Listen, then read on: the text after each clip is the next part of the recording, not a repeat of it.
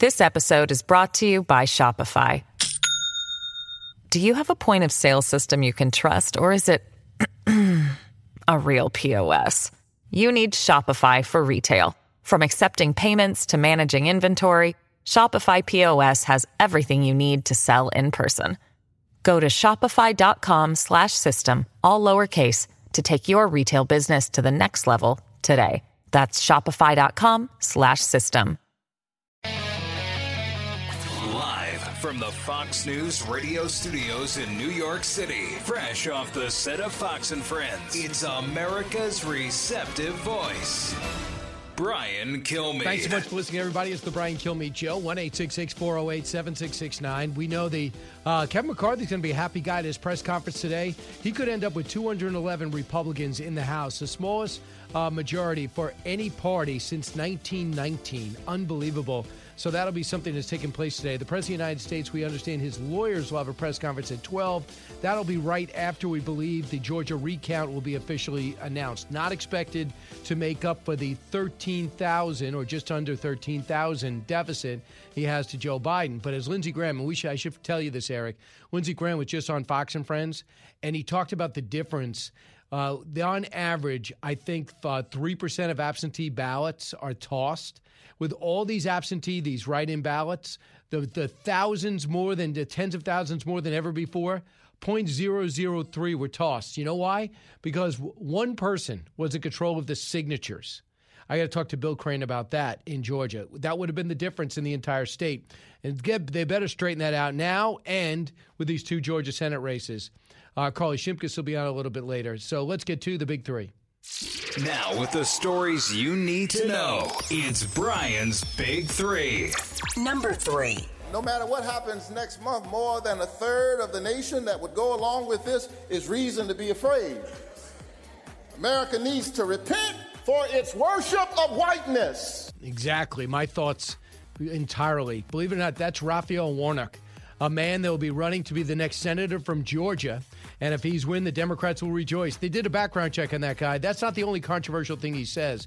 Republicans are going to spell out what really is at stake with these two seats and the ripple effects that would change the country forever. And Warnock's got a lot of explaining to do. Number 2. Even our colleague Brian Kilmeade on Fox and Friends said this morning, it's time for this transition to get going and for the president to cooperate with the incoming Biden administration. I think I agree with Brian Kilmeade. That's news right there. I can't believe we're quoting Brian Kilmeade. And that was quoting wrong. What I said is let the president continue to fight, but also let them cooperate with Biden team in order to make sure we have the pandemic response to its optimum as well as the intelligence up to its optimum. And you know why? Because we can't afford to drop the ball in either place. And if the president keeps it, it's no problem. No one will say what a waste of taxpayer dollars. Fighting for every vote. Michigan and Georgia, Pennsylvania, now Wisconsin, under the Trump team microscope as pressure builds to work with Biden. Number 1. You can quibble about the guidelines, et cetera, but the spirit of what I'm preaching all the time was contradicted, and I got to own that. And so I want to apologize to you. Yeah, but he apologized and then lied about in his apology. Hypocrites and egomaniacs. That's who are running far too many states in this country, and these personality flaws revealing themselves amidst this pandemic where there can't be any. Leading the way, California Governor Gavin Newsom and New York Governor Andrew Cuomo. I'll expose and explain. All right, let's start with Gavin Newsom. So Gavin Newsom has the most oppressive lockdown restrictions in the entire country, arguably. Yet his lawmakers flew over to Maui to have a conference about how to bring the economy back because of his lockdown procedures. In Maui, Hawaii. How much do you think you get done in one of those conferences in Maui? You can't do that in California with masks on or on Zoom? Next, Governor Newsom, and I'm sure this is the only time we caught him, he's been doing it other times, while sending his kids to private school and in-school training, the rest of the public schools kowtow to the teachers' unions, and they are closed. So Gavin Newsom is caught at one of the most expensive restaurants in the country. They say it is like a spaceship for the 1%. On average, a fixed meal is $450.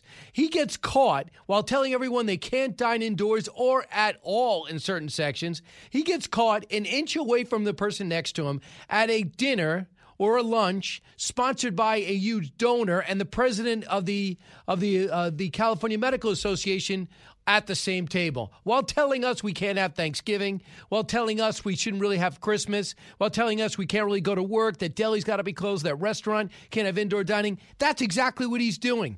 And when he comes out to apologize, he says, well, I was wrong to do it. In the spirit, I did it, but it was outdoors. It wasn't outdoors. We see the photos, thanks to Fox 11's reporter over in California, in Los Angeles. He is indoors. Cut 7. I made a bad mistake. Instead of sitting down, I should have stood up and walked back, got in my car, and drove back to my house. Instead, I chose to sit there with my wife and a number of other couples that were outside the household. And you can quibble about the guidelines, et cetera, but the spirit of what I'm preaching all the time was contradicted, and I got to own that. And so I want to apologize to you. Listen, you know he's been doing other stuff. If you have pictures, come forward. Are these people who are ruining lives and businesses on a daily basis and still getting paid? He's got the whole state burning in fires. He has all these other restrictions, all these other energy restrictions too that have rolling blackouts. Part of California's lifestyle now. I mean, listen to this. This is Mayor Eric Garcetti, this terrible mayor, back in March. Listen to him talking about who he's going to hunt down.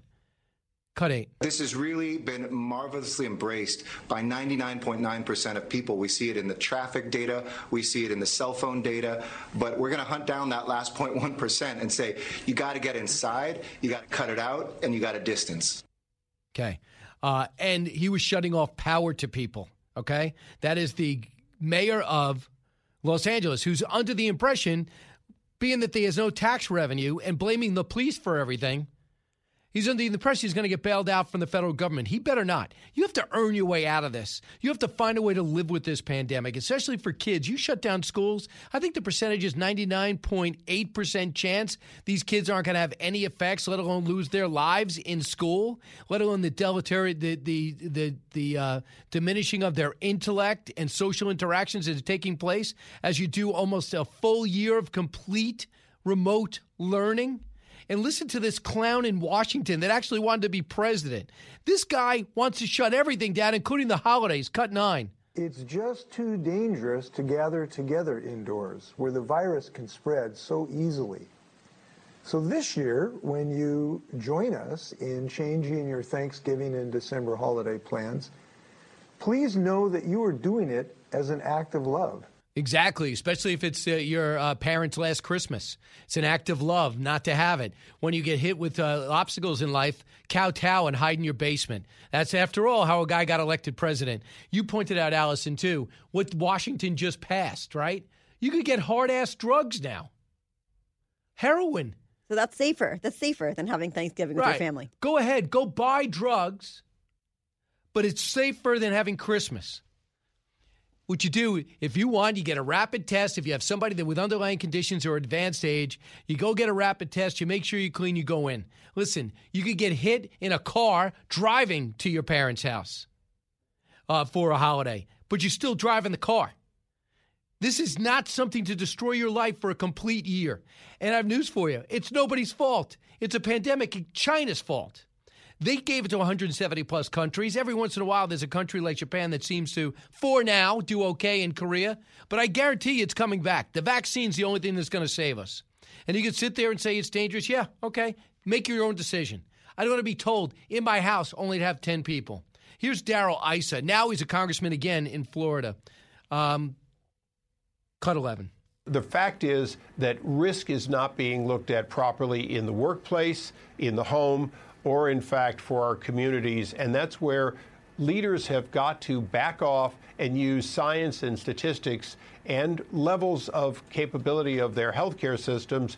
And when in doubt, err on the side of liberty. But that's not happening in California. They're not erring on the side of liberty. They're erring on the side of control. I can go over the So that's what they're doing. They're just destroying everyone's lives. Tucker last night had video of someone being arrested paddleboarding alone in the ocean, okay? That's how crazy this is. That is not the problem. By the way, I read this in the New York Times today, and this is what drives me nuts. First, they were telling us no masks. Masks give you a false sense of security. You don't have to wear a mask. It's going to not be a big problem. Then when you shut down for just 3 weeks, lie, and lie, okay? Now we find out, I'm reading the front page of the New York Times, why are we wiping down anything? This does not really transfer through countertops or your food. It really is through the air, aerosol through the air. It's when we share air. All those people have been wiping down all their groceries. You're doing it for no reason. The spraying down at airports and at schools doesn't matter. You can touch whatever you want. It's almost no chance you're going to get it. I know. Does that drive you nuts? And these are the experts. 1-866-408-7669. I don't want to take up too much time. I'll play this with Carly.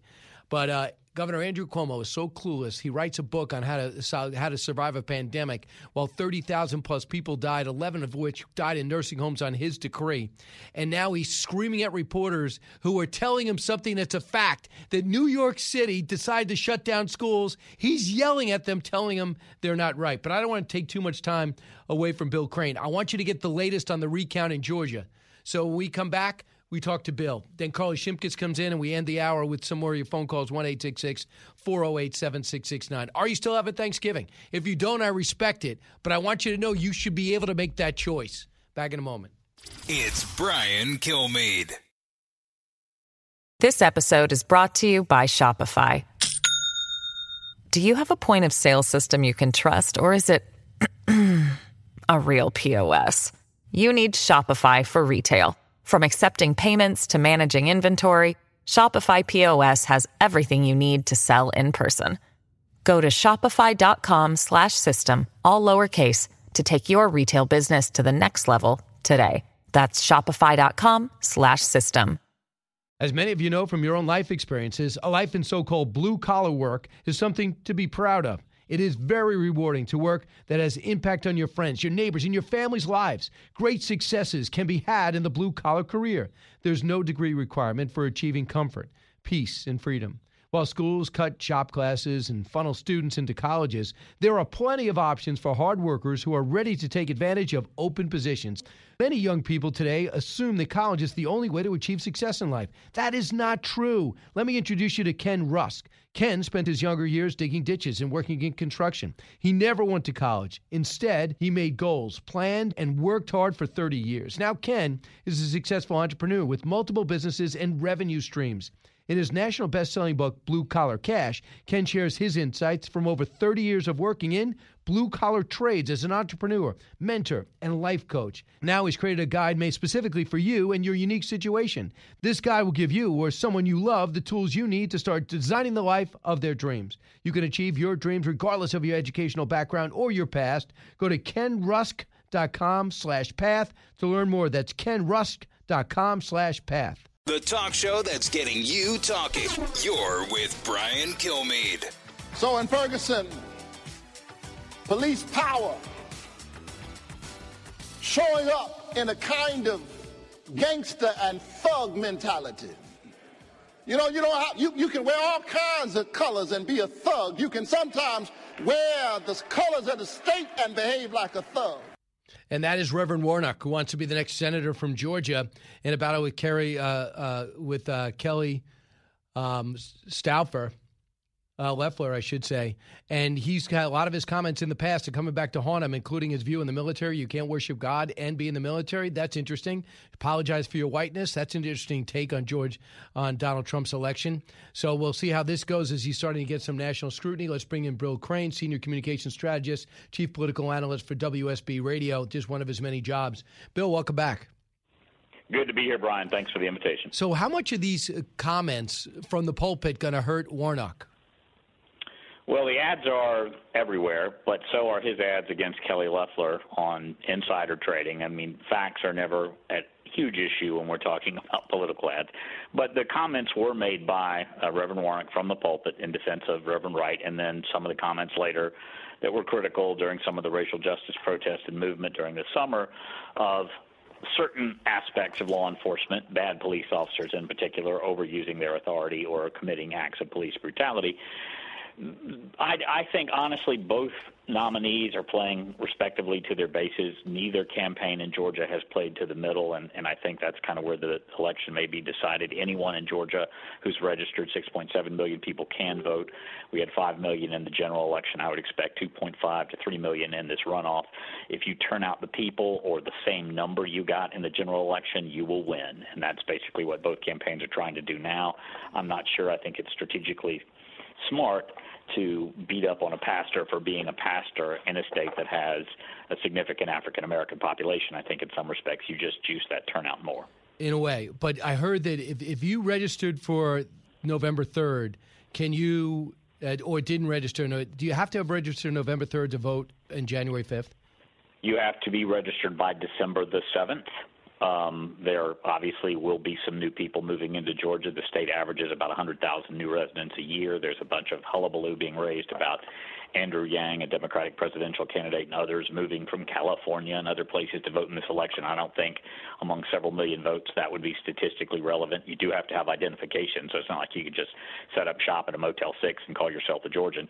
And Mr. Yang has expressed that neither he nor his wife intend to vote. They're just coming here as activists. How many votes do you – how disturbed or surprised were you, Bill, that the president the president's team was able to find uncounted votes by the thousands? Well, I think at this point we're 4 or 5 counties that in aggregate have about 3,000 votes that the audit uncovered. That is what the audit is supposed to do. Most of the ballots that were uncovered did benefit the president. The gap is closed. The vice president also got votes, as did the Libertarian candidate. The gap is closed somewhat and is now down around 12,700 votes between Joe Biden, who is ahead in Georgia, and Donald Trump.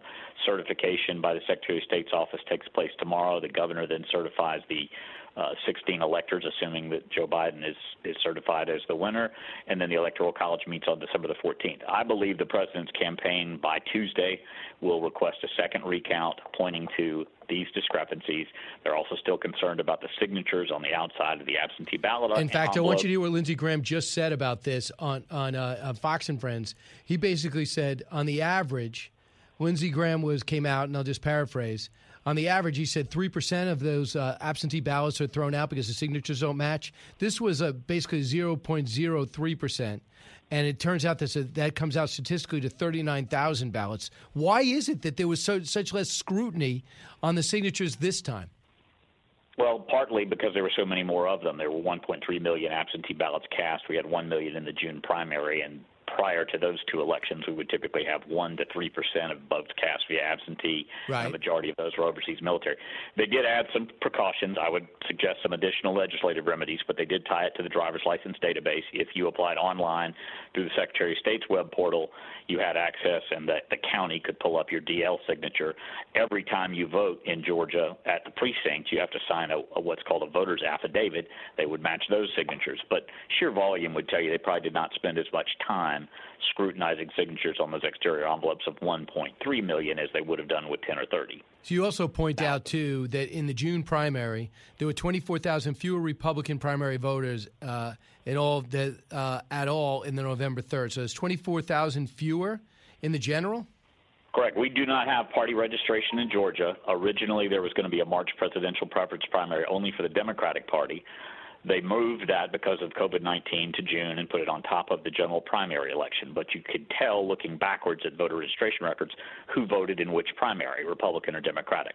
So there were 24,000 households in Georgia who pulled a Republican ballot when there wasn't a presidential preference primary. So these were the Senate and other races down ticket.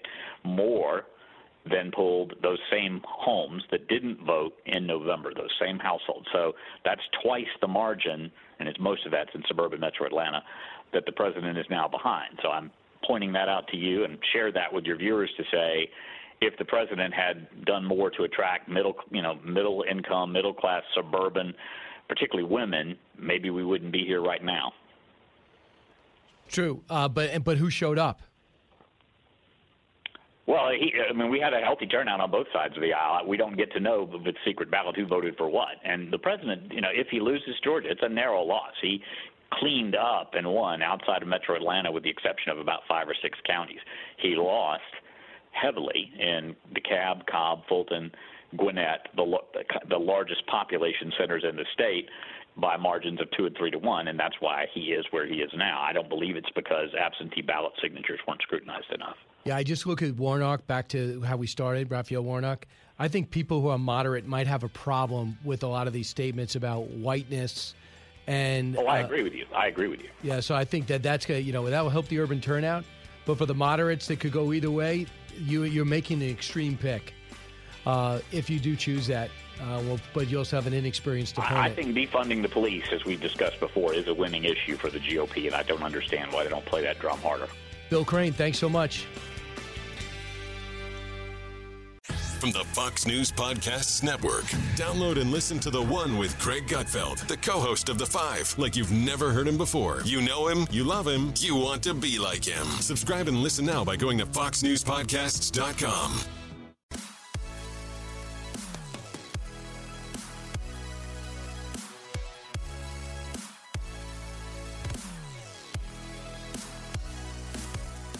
He's so busy, he'll make your head spin. It's Brian Kilmeade. First of all, let's try not to be obnoxious and offensive in your tone. If by the state's numbers you hit 3%, the schools close. What are you talking about? You're now going to override. We did it already. That's the law. An orange zone and a red zone. Follow the facts. I'm still confused. Well, then you're confused. I'm confused. And then I'll tell you what, Jimmy. Parents are still confused as well. The schools in New they're York not City confused. tomorrow. You're confused. No, I think read parents the are law. Very confused as well. Read the law. And that is Governor Cuomo showing terrible leadership and no composure. He usually gets the biggest softball questions you can imagine in New York. People like Robert De Niro and his brother just telling him what a great job he's doing and him walking around like he's some mob boss. But yesterday he got some questions because out of nowhere they decided to close New York City schools as if we haven't learned that the damage done to these kids and the unlikeliness of them getting it or experiencing negative ramifications from it besides a cold or a mild flu are remote. And instead they close the schools anyway. And he's telling people they're not closing the schools, and they did. And he goes off on these two reporters. One is the first one is Jimmy Valkind. He's with the Wall Street Journal. And then it was followed up by Jessie McKinley. She's from the New York Times. And he just wanted to know, that was a good question. Why don't you answer the question? Carly Shimkus is here, just fresh off doing Fox and Friends First and all around the channel. Carly, you're anchoring this. You were running this all morning from 4 o'clock in the morning on. Yeah. Is this outrageous, the tone he's taking with the press? Yeah. To me, this is an example of when a lawmaker forgets that they are working for the people. People have questions about what's going on. I think he was confused because I don't even think he knew that de Blasio had shut schools down yet. So, I mean, they had their wires crossed. But the tone he took with that reporter, and, I understand President Trump takes his own specific set of tones with reporters as well. But, Governor Cuomo is the person that slams that sort of behavior. And he has also been repeatedly praised for his response to the coronavirus pandemic and, even wrote a book about it as the pandemic is still going on. So this was really surprising behavior coming from him. So he evidently, Mayor de Blasio was 5 hours late for his press conference to announce what were happening with schools. Can you imagine being a parent and you got a job? Yeah, waiting. And you're picking your kid up at 3 o'clock and all of a sudden you hear at 3:30 the school's closed for the foreseeable future? Yeah. You got to work. Yeah, I know. And in that press conference, a reporter asked him, we've been waiting a while. Do you have an apology for parents and for people who are waiting for this announcement? And he did not apologize. He just skirted past that. But, the positivity rate in New York City is 3%. That is very low. And the reason we locked down to begin with was to make sure that hospitals weren't overwhelmed. Great point. And, I asked a New York City assemblyman on Fox and Friends First Day, Joe Borelli, are there any hospitals at risk of being overwhelmed in the city right now? The answer is no. Yeah, I heard that this morning. So here is Governor Cuomo. Now, just going back, and then we'll go de Blasio again. But on the 16th, which I think is Monday, he's on MSNBC, and they talked about closing the schools, being that in all 50 states the numbers are going up. Cut 19. If the schools hit the 3%, What I'm suggesting to the parents and the teachers and the mayor is let's take a second calculus, which is the infection rate in the school. We know New York City is at 3. Let's add an element of the infection rate in the school. And if the school is below a certain threshold, let that school reopen. But the parents and the teachers have to agree. There is no fiat here. If the parents don't agree, they don't send their child, school doesn't matter. If the teachers don't agree, they don't come into the school, you don't have a classroom. So that's the discussion that's going on right now. Teachers don't want to teach. That's what people are saying. Or the union leaders don't want to let the teachers teach, which is unbelievable because they hate being Zoom teachers. Yeah, absolutely. Especially if you're a grammar school teacher. You can't keep a kid's attention. No, it's all, I have a lot of friends with kids who are very, very young, kindergarten. Oh, listen to this. Would you say, Allison? The positivity rate in the New York City schools is 0.19%. 0.19%. Yeah, and you hear those things, and then you got to sympathize for these parents who are, and this isn't just happening in New York City, but it just happened in the nation's largest school district, which is why it's so important to talk about. But what are these parents are going to do? A lot of them also small business owners that have to worry about what they're going to do with their business, and these kids that are getting just a lackluster education because you can't keep a child's attention over Zoom. And I just don't understand the logic or reasoning to shut down public schools with a 3% positivity rate overall and then an even lower positivity rate in schools when it has been proven that schools are not a spreader of this virus. 1-866-408-7669. Bill de Blasio yesterday on Closing Schools. I know we're a national show, but it's important for you to know these are the people in charge. And this is how inept they are. And if your school teachers union doesn't go along with it, you better go call a press conference and call them out. And there's plenty of teachers that would teach. And you go past them and you let them know your kids are the priority. Cut 20. You're leaving the bars and the restaurants open where it's been proven that those are super spreader places as opposed to the schools. Yeah, Gail, the governor made clear yesterday that New York State is going to very soon be applying what they call an orange zone standard to New York City, and that will be closing indoor dining and a number of other things. So those restrictions are coming very soon. It's quite clear.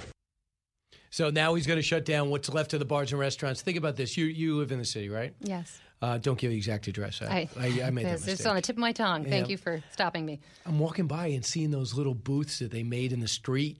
And I'm going, it's like 34 degrees. Nobody's there. Oh, yeah. But the doors are open. There's a waiter there standing behind the glass, hoping someone will sit outdoors. That's how desperate they are to get money. And guess what? He goes, that's coming. They all think it's coming. Then the gyms come again, and people can't work out. They can't eat out. They can't go to school, so that means they can't go to work. Oh, no, some people can do that, though, but it's them, the people that are making the rules. The number of examples of politicians breaking their own coronavirus rules, if it wasn't so serious, would be laughable. Speaking of gyms, you have de Blasio. Remember when this started in March? He was at the gym a few hours before he shut gyms down. Nancy Pelosi getting her hair done and then blaming the salon while she's sitting there maskless inside, breaking the rules of San Francisco. Lori Lightfoot screaming into a megaphone, surrounded by Biden supporters after the election, while telling people in Chicago that they can't go visit their family for Thanksgiving. So it's clear that there are two sets of rules here, one for the ruling class, one for the rest of us. And, you want everybody to be safe. I am most certainly a rule follower. I'm not a rule breaker, but it does feel like public sentiment about these rules is changing, even in liberal cities, because it's just become too much at this point. And lawmakers are going to have a really, really tough time enforcing these rules when they can't even follow their own lockdown measures. Get ready for me starting a lot of conversations like this, and you too.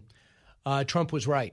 New York Times columnist Nicholas Kristof says hours after it was announced New York City schools would be shutting down amid the nationwide spikes in coronavirus, quote, when Trump was right, many Democrats were wrong. He says, some things are true even though Trump said them. Trump has been demanding for months that schools reopen, and on that he seems to have been largely correct. Yet America is shutting down. New York City announced they're closing schools in the nation's largest district, even as allowed businesses like restaurants and bars to operate. What are the priorities? Because kids come home, they're more susceptible. Kids come home, they start stop learning. They say for high school kids, 1 million kids will drop out of school because of the pandemic, because they're going to lose touch, let alone the socialization that happens with it. And I did not know this. In New York City, 1 in 8 families has some type of addiction going on in that school, which means it's solace and a refuge for so many of those kids. Yeah. It's their chance to get a good lunch, be with other people, and get out of that chaos. Yeah. Who wrote that? Was that the New York Times that wrote that? New York Times, Nicholas Kristof was the column, was the editorial, but it was the column front page of the New York Times. Yeah. Well, I have a feeling that was only written because the election has already happened, Absolutely. but he does Never make a said good point. Yeah, and the rules are getting even more stringent in terms of, it used to be, you can't do this when you leave your home. Now they're going so far as telling people what to do inside their own homes. You have to wear a mask in Philly, in your own house, if you're with other people of different households. You can't have over 10 people in New York at your Thanksgiving celebration. And there's a constitutional issue there. Can you really do that to people? Can you tell people what to do inside their own homes, their own kingdoms? I don't think so. Not in this country. Not with freedom of assembly. Right. Freedom of speech, this freedom idiot of mayor expression. that we have in New York, the one in Los Angeles, the governors, the mayor of Chicago. I just hope people are seeing this and forgetting about party and just look at common sense. They have none. They want to go party. You know what Mayor Lightfoot said when asked? Well, it was a special moment. We wanted to note it about Joe Biden winning. Well, it was special to you. If you told everyone to stay inside and you go and party, you don't see a problem with that? That's the same person that told us, why are you getting a haircut when no one else does? Well, I have a public persona to keep up. That's more important. Yeah. I do it for the people of Chicago. I get my hair done for the people of Chicago. Yeah, no, you're right. Also, I'm sure that weddings and funerals in Philly, you can't have a funeral if it involves more than one household starting Friday. I think that those are very special moments for those people as well. That they're never getting back. I really have a major problem with this. And then I'm going to play you a clip a little bit later, maybe when we get back. Governor Cuomo knows where all the blame lies, with us. He blames the people. We're not worthy of him. 1-866-408-7669. I paid the fee to Carly Shimkus to stick around through the break. We will make small talk, or she'll pretend she has an emergency and check her messages. But I promise she'll be back on the air. Let's do small talk. I like that. I'm in the mood. Okay. Back in a moment. Diving deep into today's top stories, it's Brian Kilmeade. Living the Bream is a podcast hosted by Fox News Channel's Shannon Bream, sharing inspirational stories, personal anecdotes, and an insider's perspective on actions and rulings from the High Court. Subscribe and listen now by going to foxnewspodcasts.com. America's listening to Fox News.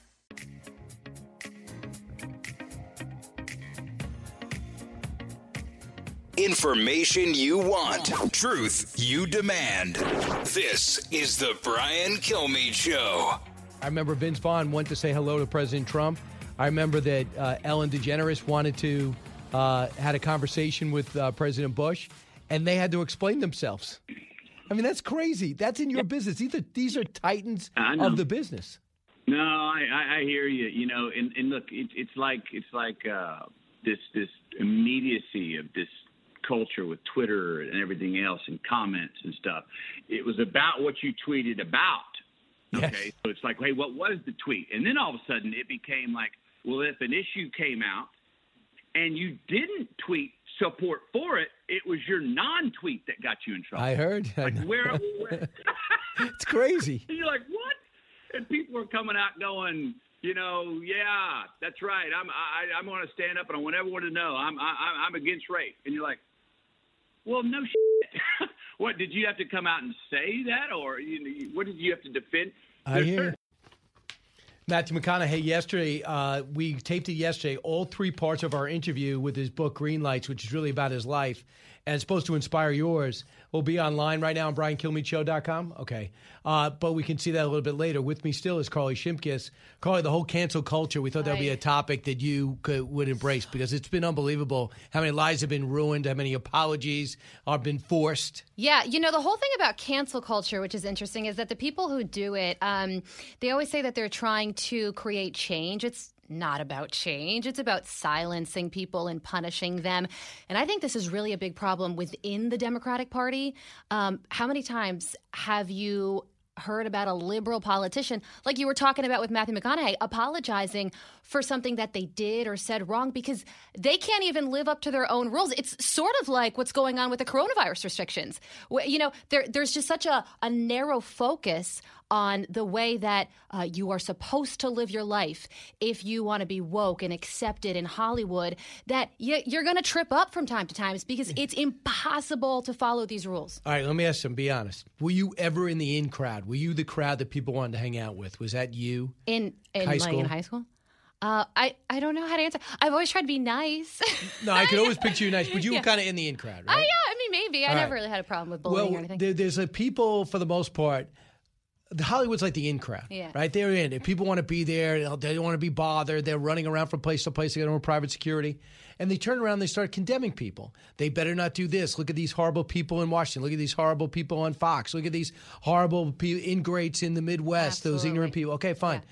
Now they did that, and now all of a sudden it's coming back in their face, and they can't control this tsunami. Al Franken's probably the first one who was so condemning, and then it blew up in his face because of his past. Jimmy Kimmel sat there, and then they realized he did the Man Show, and he did these horrible sexually put-downish skits were fun then, not now. Yeah, and it really is a sort of an empowerment tool for people who are trying to cancel someone. Imagine how you feel. I mean, how big of a head must you have to think that you could cancel somebody's life like it doesn't exist anymore?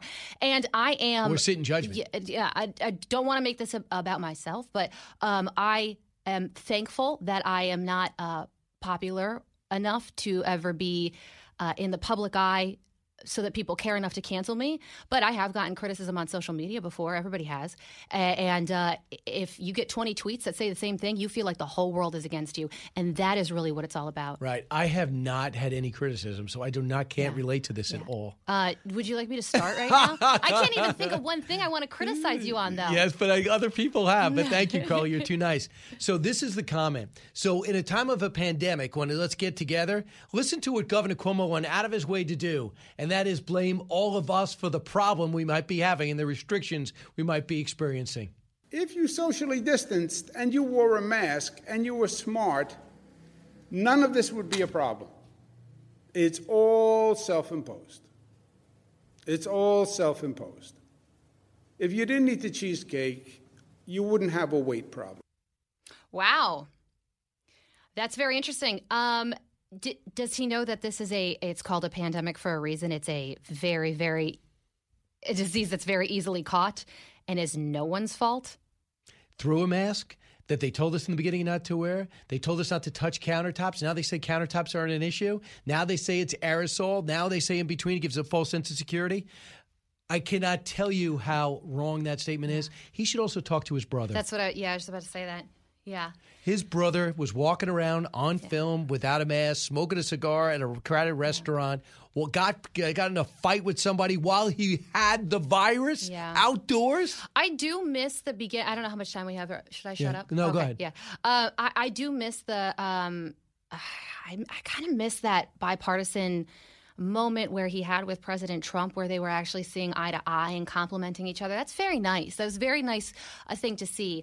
And then things deteriorated. And I still can't get over the fact that he wrote a book while the pandemic is still going on. Promoting it? Yeah, I know. I mean, that may be, I guess if I had a conspiratorial streak in me, I would say, maybe the restrictions are so strong in New York because he doesn't want to have to add another chapter to that book and say that he messed it up. If you kill the patient and say he was safe, it doesn't work. You killed the patient. You're in New York. I work here.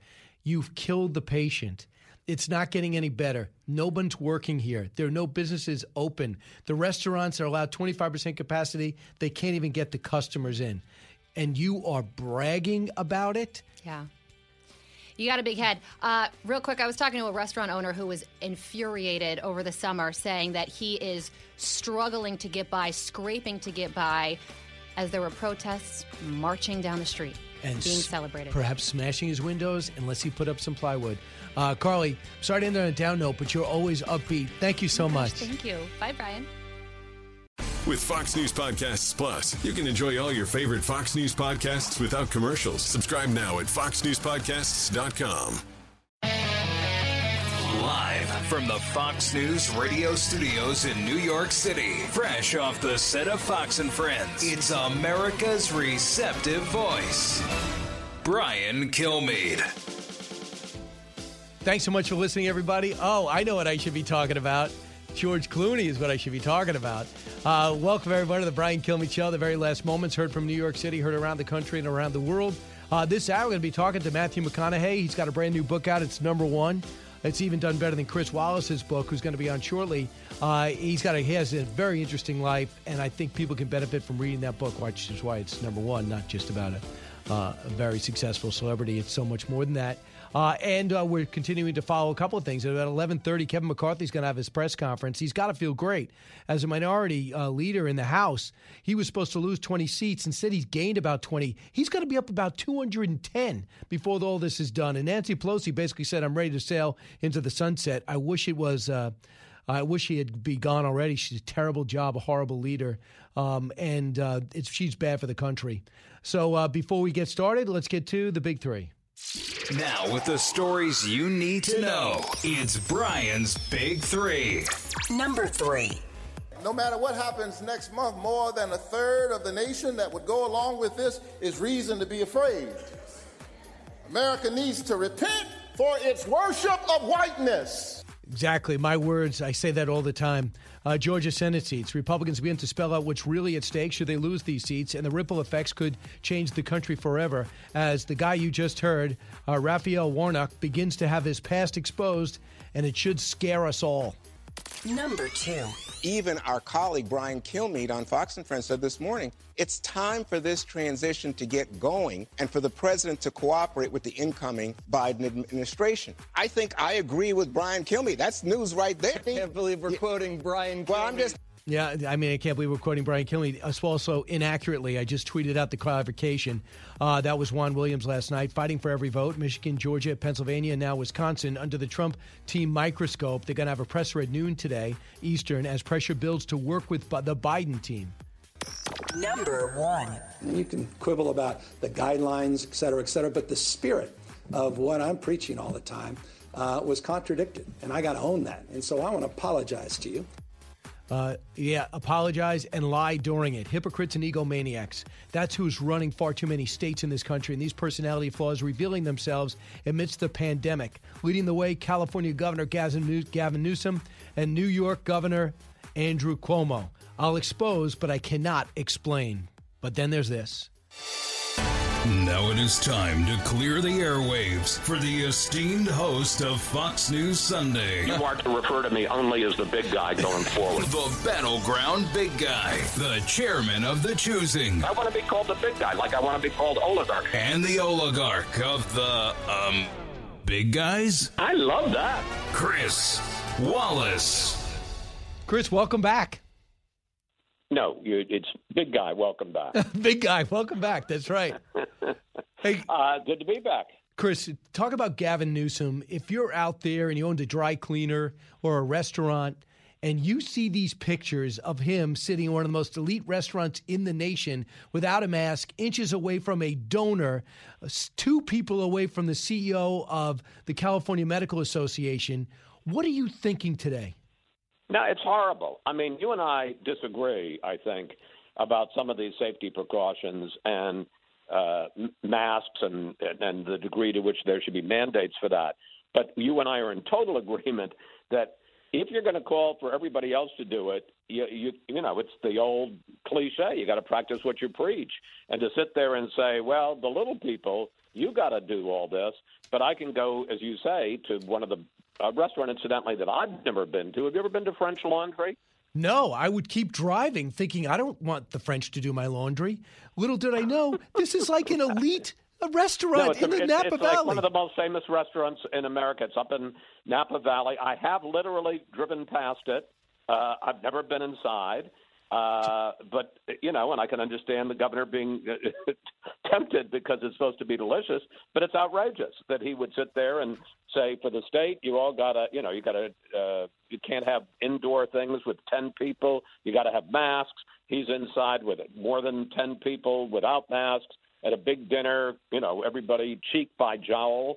And over the course of this apparently lavish meal, they got cheekier and jollier. So, it's if you look up hypocrisy in the dictionary this week, there's a picture of Gavin Newsom. Okay, I just want you to hear the apology for those people who haven't heard it. Listen, cut 7. I made a bad mistake. Instead of sitting down, I should have stood up and walked back, got in my car, and drove back to my house. Instead, I chose to sit there with my wife and a number of other couples that were outside the household. And you can quibble about the guidelines, et cetera, but the spirit of what I'm preaching all the time was contradicted, and I got to own that. And so I want to apologize to you. While lying. He said it was outside. It's not outside. This place was inside. He stayed there for hours. And are you going to tell me it was Fox 11 that found these pictures, got these pictures and put it forward out in L.A.? You're going to tell me it's the only time? Guarantee you, people listening, we got affiliates in California. You got pictures of Gavin Newsom just putting this whole, throwing all the guidelines that you have to live under in the street. Let's put it forward. And he's not the only one. You're the Woodward and Bernstein of this era. I mean, that's how they would have cracked. Maybe it is how they cracked Watergate. They put it out there. They said, readers of the Washington Post, if you've got some information about Watergate, send it to me. You really want me to go out there and just follow him? I'm busy. I can't. Well, but how about a little shoe leather? How about a little gumshoe? How about I don't. You're right, but it would be easier if someone just sent me the pictures. It was a gumshoe. Right. But by the way, it would be easier if you just sent me pictures. I don't want to go out there. I'm busy. Yeah. You and Bob Woodward. There you go. Okay. Here, Andrew Cuomo yesterday, and you could appreciate this because he knew the schools were closing in New York City. He does a press conference after, by the way, it was 5 hours late. All these poor parents who thought they could work today found out the schools were closed for the foreseeable future, even though the percentage is 1.9%, not 3%, and you can go to school safely, especially grammar school. Listen to him get on these reporters. Cut 18. First of all, let's try not to be obnoxious and offensive in your tone. If by the state's numbers you hit 3%, the schools close. What are you talking about? You're now going to override. We did it already. That's the law. An orange zone and a red zone. Follow the facts. I'm still confused. Well, then you're confused. I'm confused. And then I'll tell you what, Jimmy. Parents are still confused as well. The schools in they're New York not City confused. Tomorrow. You're confused. No, I think Read parents the are law. very confused as well. Read the law. And he goes on, and that was the Wall Street Journal reporter. The New York Times reporter came up right after that and said basically he's saying the schools aren't closed. They were closed because he doesn't talk to the mayor. Everyone pays the price. And now he's telling a bunch of fourth graders to go home and pretend to learn. We already showed that it's better to go to school. We always like to point to Europe. The Europeans are going to school. It's interesting about Cuomo because you live in New York. You follow him more closely than I do. And when he was first holding these briefings back in April and May, and Fox News would play him all the time. I liked him.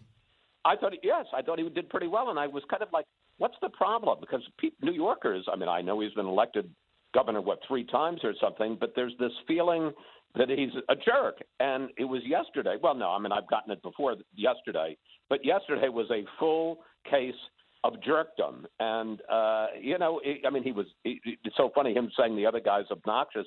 He couldn't have been more obnoxious, more condescending, and to add to it, more wrong in terms of, mocking somebody saying the schools were closing. In fact, they were closing.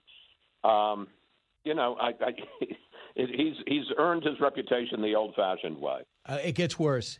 And this is you talk about blame. He had a speech he gave the other day where you have to, if you make a mistake in life, you should apologize. So because the numbers are surging in New York, he knows exactly who to blame. If you socially distanced and you wore a mask and you were smart, none of this would be a problem. It's all self-imposed. It's all self-imposed. If you didn't eat the cheesecake, you wouldn't have a weight problem. Do you believe this clown? Well, actually, I was thinking to myself, as I'm listening to that, and I know Chris Cuomo a little bit, and I knew Mario Cuomo a little bit, I thought, God, that must have been a tough household to live in. I mean, I'm sure they loved each other, and I'm sure they were a good family and all of that, but gosh, there were a lot of opinions in that family, I'm sure. And I want to clarify something else with you. That I did not know Juan Williams talked about me last night until you guys put it in the open. But this is what I said yesterday. I didn't put it in the open. Oh, you didn't? People put it in the open. Oh. Again, they're undercutting you. Oh, yeah. I thought you did it, Chris. So here's had nothing to do with it. It was Frank. Could I Frank Bruno? Yes. And Allison. I would sanction him if you didn't like him so much. But I'm going to leave the sanctions on Cuba and put them on Frank. That's my new credo. So what did you actually say? Yeah, I'll tell you exactly what I said. What I said is the President of the United States has every right to fight, but in the meantime, don't concede. But in the meantime, just have the meetings. Set up the meetings on the COVID staff and national security. Give him the check to open up his offices. I'm talking about Joe Biden. Even if it turns out that the recounts work to the president's direction, he ends up getting 4 more years, no one's going to be mad at him. And he's the former vice president. She's getting national briefings anyway. What harm can it do to let him set up a copy machine? Well, you said what Juan Williams said you said. No, he says I told the president to concede. Yeah, he did. Play. You should play it back. He said Brian says the president should concede. I don't think he should concede. You really don't think he should concede? No. Come on. You think he should? I think there. Look, I certainly agree with you. He has the right to pursue this in court, but there has been nothing so far. How many weeks are we out from election day? That was the 3rd. Today's what the. I can't count that high. 16th, 17th, 18th, 19th. I think it's the 19th. At a certain point, I mean, it's 2.5 weeks. There's right. Where's the fraud? Well, a couple of things. You've already saw 6,000 votes cast aside in a state that was decided by 11 or 13. Now it's down to 12,000. He gained 1,000 votes. Look, am I shocked at that? Yes, but is it going to change the results of the election in Georgia? And the recount is now over. And even if he lost Georgia, I don't know. Look, here's the only point I guess I would make. Okay. And I do feel this. You on the one hand, he has every right to do this, and I'm not saying he should concede, but I'm not sure he should be out there today at noon when Rudy Giuliani and they're having this massive, statements about fraud and stuff. I mean, there is a price to undercutting the results of the election, and I know everybody's going to say, well, look what the Democrats did in 2016. A lot of that was wrong. But that doesn't make it any righter for the president to be undercutting the legitimacy of what I think is going to be President-elect Trump. I know, everybody, when you want to email how much you hate me, send it to Brian Kilmeade so he can deal with it. Oh, I get him. They email me anyway. I get that pretty regularly. We're all getting a lot of emails these days. But I'm beyond your family? What do you mean? Beyond emails hating you from beyond your immediate family? Yes, it just started, yeah. Usually after Thanksgiving, the hate emails come in. It's a very interesting time, Chris. We were watching a whole country get locked down. You bet it is. Unbelievable. Do you have any idea who you have on Sunday? Well, we know one person we're going to have on because regardless of whether you think it's being handled or not handled, this COVID situation, and I agree with you. I want everybody out there that thinks they hate me. I agree. Gavin Newsom is that was bad. There's no question about it, and totally hypocritical. So remember that. We're going to have the head of the Center for Health Security at Johns Hopkins. I'm not having a Trump doctor. I'm not having a Biden doctor. I'm having a doctor, pure science. What the hell is going on, and how long is it going to go on, and how bad is it, and what should people do for Thanksgiving? Oh. We hope to have somebody from the Biden transition, and we'll have the very latest on the election and all of that. But right now, absolutely, number one story this week: the spread of COVID. How do we protect ourselves? All right. By the way, I loved your feature with Alex Trebek, and it came up on the Howard Stern show about who should replace him. Let's listen. See, I'm going to propose another name, and this man has it in his blood. Who? Chris Wallace. Oh, no. Nope. No. He would take it. He's only working Sundays, as far as I can tell. I'll bet you 200 on that. And Mike his Wallace. father was a game show host. That's true. Before That's what I was about to say. You That's know, true. got known in 60 Minutes life, in his 60 Yeah. Minutes life. So That's I true. say he's got it in his blood. Chris? Was that Robin Quivers? Yep. I would love it. I'm saying right now, and I'm saying to my bosses at Fox, and more importantly, the bosses at Jeopardy. You will offer me the host of Jeopardy. I will say Shakespeare for 2,000. Let me ask something. Would you leave Fox News Sunday for Jeopardy? Come on, you don't think that's the greatest gig in the world? I don't know. I think Wheel of Fortune's a little bit better. It's a little bit more gamey, a little bit you more don't really everyman. think that. I mean, Jeopardy. And it is great. Let me just say, I am an undefeated Jeopardy champion. I think we need to get this going as a real campaign. I think you need to promote this. And look, I got a lot of your listeners who want me away from Fox anyway. Here's the perfect answer. Give me Jeopardy. Chris Wallace, thank you so much. We're going to start the campaign. It starts There you go. now. See you Sunday. One of the most popular talk show hosts in the country because, darn it, people like him. Why do I go on the Brian Kilmeade show? Because, compared to Rachel Maddow, you're terrific. You're with Brian Kilmeade. Jason in the House, the Jason Chaffetz podcast. Dive deeper than the headlines and the party lines as I take on American life, politics, and entertainment. Subscribe now on foxnewspodcast.com or wherever you download podcasts. From his mouth to your ears, it's Brian Kilmeade. The progressives have very good ideas, and the American people agree with the progressive ideas. If you look at this election, progressive incumbents in swing districts overwhelmingly won re-election. So these progressive people, that are calling them progressive ideas or socialist ideas, those ideas won convincing victories across the country. America has spoken. Those are the views that America supports, not this sort of conservative right-wing agenda. That's just not true. Right.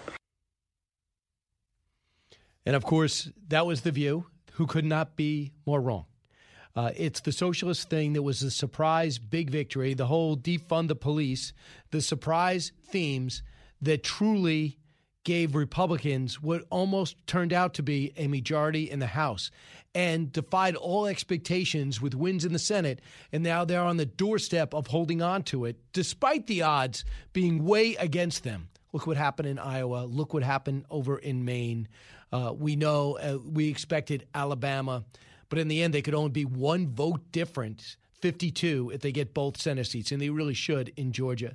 But as the President of the United States is battling it out in Georgia in particular, Lindsey Graham's point was great when he said the problem with Georgia is that, on the most part, 3% of absentee ballots were tossed out in past election. This time it was 0.003, and the main reason is because of the standards were lax during this election because Stacey Abrams had everyone so intimidated, as she didn't even admit that she lost the governor's race. And she gets lauded, and the president gets criticized. Matthew McConaughey next. It's the Hammer Time Podcast. Fox News Channel's Bill Hemmer takes you one-on-one with engaging personalities covering the critical issues of the day. Find Hammer Time now by going to foxnewspodcasts.com. America's listening to Fox News. Breaking news, unique opinions. Hear it all on the Brian Kilmeade Show. The name of the book is Green Lights. There's only one man that could have wrote it, and he wrote it all himself. It's Matthew McConaughey, Academy Award-winning actor. The book is #1 in the New York Times. And you know what? Not only because it's a great book, because this guy doesn't mind talking about it and letting people know what's in it. So many times people have a great book, and they go, well, if it doesn't sell, it doesn't sell. Matthew, you weren't going to leave anything to chance. Thanks so much for joining us. Hey, good to be here, Brian. No, I put a lot of time into the book. I've got the opportunity to get out there and hustle it and sell it and get it in front of people. I believe in the book, and so, yeah, you're damn right. I'm not going to be outworked on certain things like this.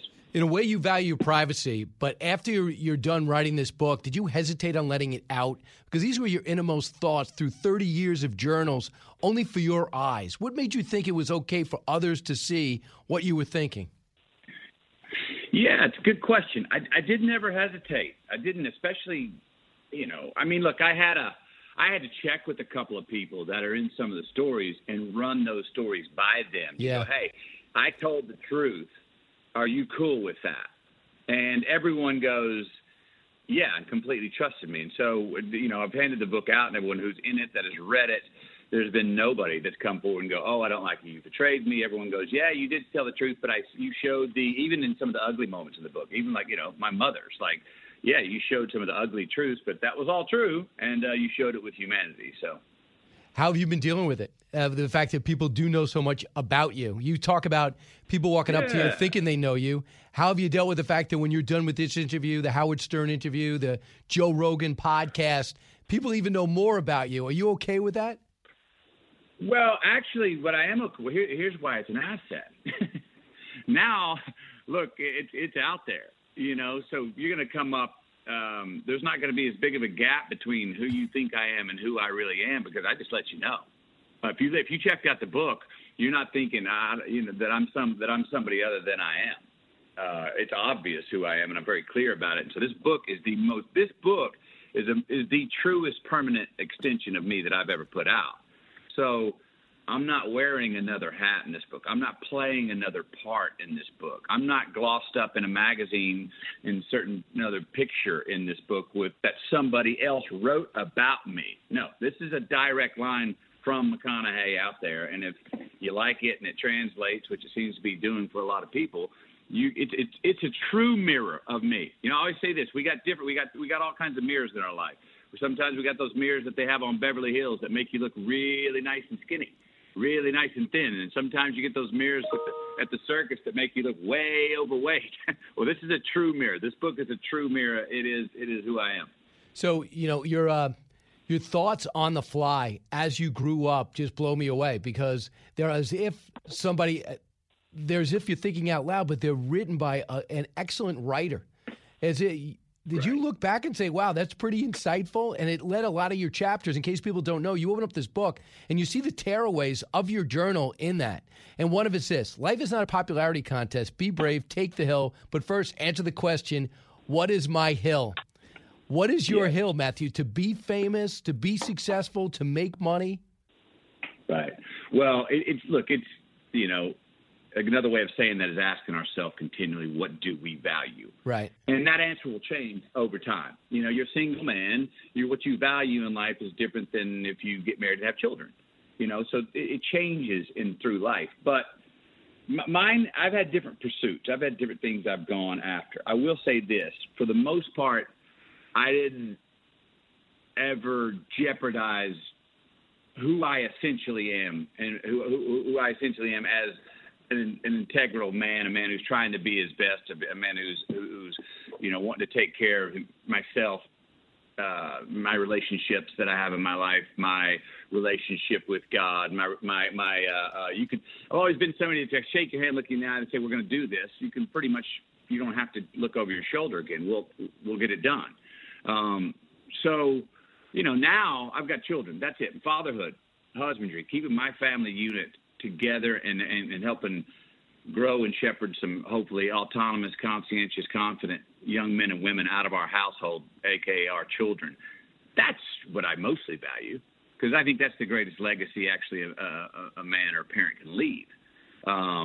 So what are the things I'm after now?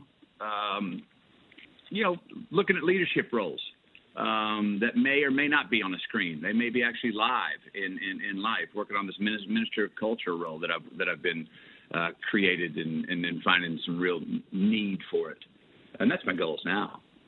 Because people saw how active you were now in the middle of this COVID-19 crisis, and they see you taking action in it, and they thought, hey, has Matthew McConaughey got a political career in his future? Yeah, I've been asked that a lot recently. And I think a lot of people that are reading the book are bringing that up as well. I don't have any plans for that. Look, I got questions about politics. I bet you do too. Politics is at a real crossroads where, for whatever side and wherever you were on this year's election or the election 4 years ago, politics has sort of some explaining to do. What is it? I think a lot of people are going, it's a time to redefine, to declare what it is that politics is. What is the purpose of politics? That's a real question that I think that politicians and politics needs to answer. What is its purpose? And I want to know that answer, and understand that answer first before I would really sort of be interested in hopping into politics. And which brings me to is that if you make a mistake in my business, maybe in your business, definitely this whole cancel culture thing. It doesn't have to be just people on the left. I know Jimmy Kimmel got some issues over the summer. I know that Tillman Fertitta, who owns just about every restaurant in the country, he has 2 Rockets rumored to want to leave his team because evidently he supported Trump. There's Harvard University said reportedly has a petition. If you work for Trump, you cannot apply to the university. I mean, this whole cancel culture, does it concern you at all, being that the powerful people are in the middle of it? Sure. Well, sure it does. And look, I'm just going to, without going into specifics, and you just listed some, and, there's some cancellations that you go, yep, you know what, that's a 3 strikes, you're out move. But as far as canceling via affiliations, condemnations without conversations. Look, let me just go back to here's the way I look at it on even a more personal level. Forget your politics and stuff. We've started this trend a long time ago in America where if I'm behind you at the red light and it turns green and I bump into your bumper, or let's say you bump into my bumper behind me, right, on the road. Yep. The American thought has become, oh, well, wait a minute. If I feel if my vertebrae's hurt, I can sue this guy. Yep. And make a bunch of money. So I'm going to get out, and you see it. I'm going to maybe have a handover, and you go, I bumped your bumper. I'm sorry. Here's my insurance. I'll fix it. And I go, well, now, wait a minute. It may be more than the bumper, and I'm going to have to go see my doctor. And so you got people chasing lawsuits and things like looking for angles to screw people over in ways instead of going, hey, man, sorry. And you're like, dude, I was looking out the window, not paying attention. Sorry, I bumped into your bumper. And I go, cool. Got your insurance. Do the deal. We shake hands and move on. Mistake. Shake on it, move on. Forgiven. Also, if someone screws up, which everyone screws up, all right, if someone is going to seek real retribution, yes, they have to seek it on. You have to see that they mean it. Not this, oh, yeah, I'm sorry, and I'm a repeat offender of whatever it is that you want to cancel me for. But if they seek real retribution, we got to have room for forgiveness. We got to have room for, okay, yep, once, shame on you, twice, shame on me. So I understand that. And right now, we are invalidating people, illegitimizing people, persona non gratifying people because of an affiliation they may have or a picture that they may have of them shaking a doggone hand with somebody that we don't agree with politically or denominationally. Well, a lot of that is going too far. Someone in my business said something a couple of months ago. I forget who it was. I wish I remembered her name because it was really smart. She was like, I think her quote was like, what do you folks think you're doing trying to play God? Exactly. And who are these people? Was a really well, look, everyone's tethered at the end right now. Everyone's so damn reactionary.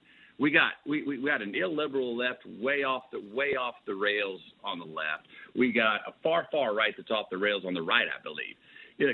In this time of unemployment, COVID, and it's not new to this year, but it sure bubbled over a lot this year and exposed itself this year. People were looking for an identity and looking for purpose, and they ran to some extremes to just feel like they have some footing. Mm-hmm. And I think they're having some buyer's remorse on both sides. Oh, wait a minute, who I'm sitting at the table with, this tribe I ran to, I don't really know if this is who I want to be hanging out with. I thought it was, but maybe it's not. So hopefully it's going to relax. They're going to, sort of relax their hands on that proverbial far left and far right poles they're holding on to. Purpose. Yeah. And you can come back and at least look across and go, hey, you know what? I've been over here not even really knowing what I believe in, but I've been screaming at you, going, all I know is I don't believe what you believe in. And that's kind of a short-term way of looking at things. So, again, I've been saying this a little bit when I say, hey, I'll meet you in the middle. I think that is more of a challenge, more of a dare, more of an aggressively centric challenge to us as Americans right now than it's ever been. Yeah, I have an opinion. My opinion on this is going to be like sports. In sports, there's a trade, And do you want that number one pick or do you want that player that's 31 years old and at the peak of his career? And it's fun to debate at the sports bar. Well, can you imagine doing an immigration deal? Imagine doing a budget where both sides compromise. And you sit there and we talk about the deal instead of the standoff and the next election. Right. And that's where I think we're going to get to at some point. And then Mark Penn just did this study. He's an esteemed pollster, used to work with the Clintons. He said it turns out from this past election, most Americans are moderate. So that should give Matthew McConaughey a reason to sleep maybe 10 and a half hours tonight and make you feel a little bit better. I haven't done that in a while. I'd love to. I haven't done that in a while. You know, the thing is, when we hear that word moderate, all right, when you hear me say something like, hey, meet you in the middle, people go, oh, that's the gray area of compromise. Right. You know, and no, that's false. It's not always. It can actually be where actually the truth, all the truth lies. I would say this: you got to have confrontation to have unity. All right, but let me ask you this: if you do not validate your opponent's opinion or stance, if you do not even consider that legitimate, if you think opposite than me, then you don't exist. You are evil. Is that really confrontation? I would say it's not. Confrontation, at least you have to come to the table going, I recognize my opponent. Therefore, we can come together by recognizing that we have a difference. But if you don't even recognize that you have an opponent, if you make that other 50%, and look at our election, you're calling that other 50%, illegitimizing them, thinking that they are nothing but foolish or evil or persona non grata, well, that's not real confrontation. I hear you. That's just denial. That's denial. And then everything shuts down. Well, Matthew, the other thing I just thought of, too, I remember Vince Vaughn went to say hello to President Trump. I remember that Ellen DeGeneres wanted to had a conversation with President Bush, and they had to explain themselves. I mean, that's crazy. That's in your business. These are titans of the business. No, I hear you. You know, and look, it's like you know, this immediacy of this culture with Twitter and everything else and comments and stuff. And so remember how it used to be. I remember, and I wasn't on it. I wasn't even on it. But I would notice that it was like it was about what you tweeted about. Okay, yes. So it's like, hey, what was the tweet? And then all of a sudden it became like, well, if an issue came out and you didn't tweet support for it, it was your non-tweet that got you in trouble. I heard. Like, where it's crazy. And you're like, what? And people are coming out going, you know, yeah, that's right. I'm going to stand up and I want everyone to know I'm against rape. And you're like, well, no shit. What, did you have to come out and say that? Or what did you have to defend? There's certain obvious things. You're just like, hey, we got to have those expectations of ourselves without having to come out and someone say, well, if you didn't say it, then you must believe the opposite. And I was going, well, hang on. That turns into anarchy. That doesn't make any sense. I just love talking to that guy. You just heard part one. When we come back, part two with Matthew McConaughey and his book, Green Lights. You're with Brian Kilmeade. From the Fox News Podcasts Network. I'm Ben Domenech, publisher of The Federalist, and I'm inviting you to join a new conversation with the smartest thinkers out there about the country and where we're going. Subscribe to the Ben Domenech Podcast. Subscribe and listen now by going to foxnewspodcasts.com. The fastest 3 hours in radio. You're with Brian Kilmeade. Matthew McConaughey with us. His book, Green Lights, #1 in the country. And it's as much as you enjoy hearing about him, it really can motivate you to be a better person, not necessarily be a great actor, although we have something in common. We both look great without shirts on. But that's for another time, Matt, and I'll have to prove that to you at a different movie. I'm studying for a different role at this hour. But, Matthew, I was just in the 3rd Street Promenade 2 weeks ago. It's all boarded up. And then I'm reading the part of your book when you talk about it. So here you are in your 3rd Street Promenade. You said there's 400 people there. 396 don't know you exist. A couple of girls thought you were hot, and maybe a guy recognized you. And then 2 weeks later, you do this movie, Time to Kill, and it all changed. Here's a piece of that movie. Now comes the hanging. They tie a noose. The hanging branch isn't strong enough. It snaps and she falls. So they pick her up, throw her in the back of the truck, drive out to Foggy Creek Bridge, pitch her over the edge. She drops some 30 feet. Can you see her? Her raped, beaten, broken body, soaked in their urine, soaked in their semen, soaked in her blood, left to die. I want you to picture that little girl. Now imagine she's white. The Defense restaurant. Great moment, obviously, from just a guy who bought a ticket. But for you, what did it do? Well, that Final Summation, Time to Kill, it was my first major lead role. I understood enough about storytelling to know that scene has to work for the whole movie to work.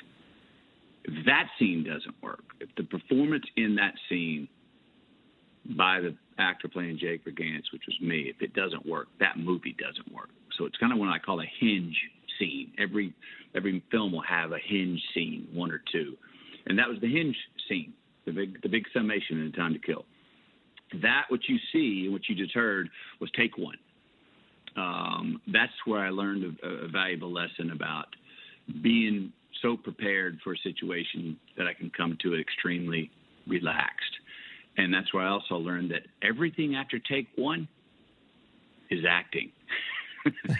I remember walking in there and the director going, okay, we're going to shoot the wide shots here and let Matthew warm up into this scene, and then we'll shoot the jury, and then this afternoon we'll do the close-ups when he's nice and warm.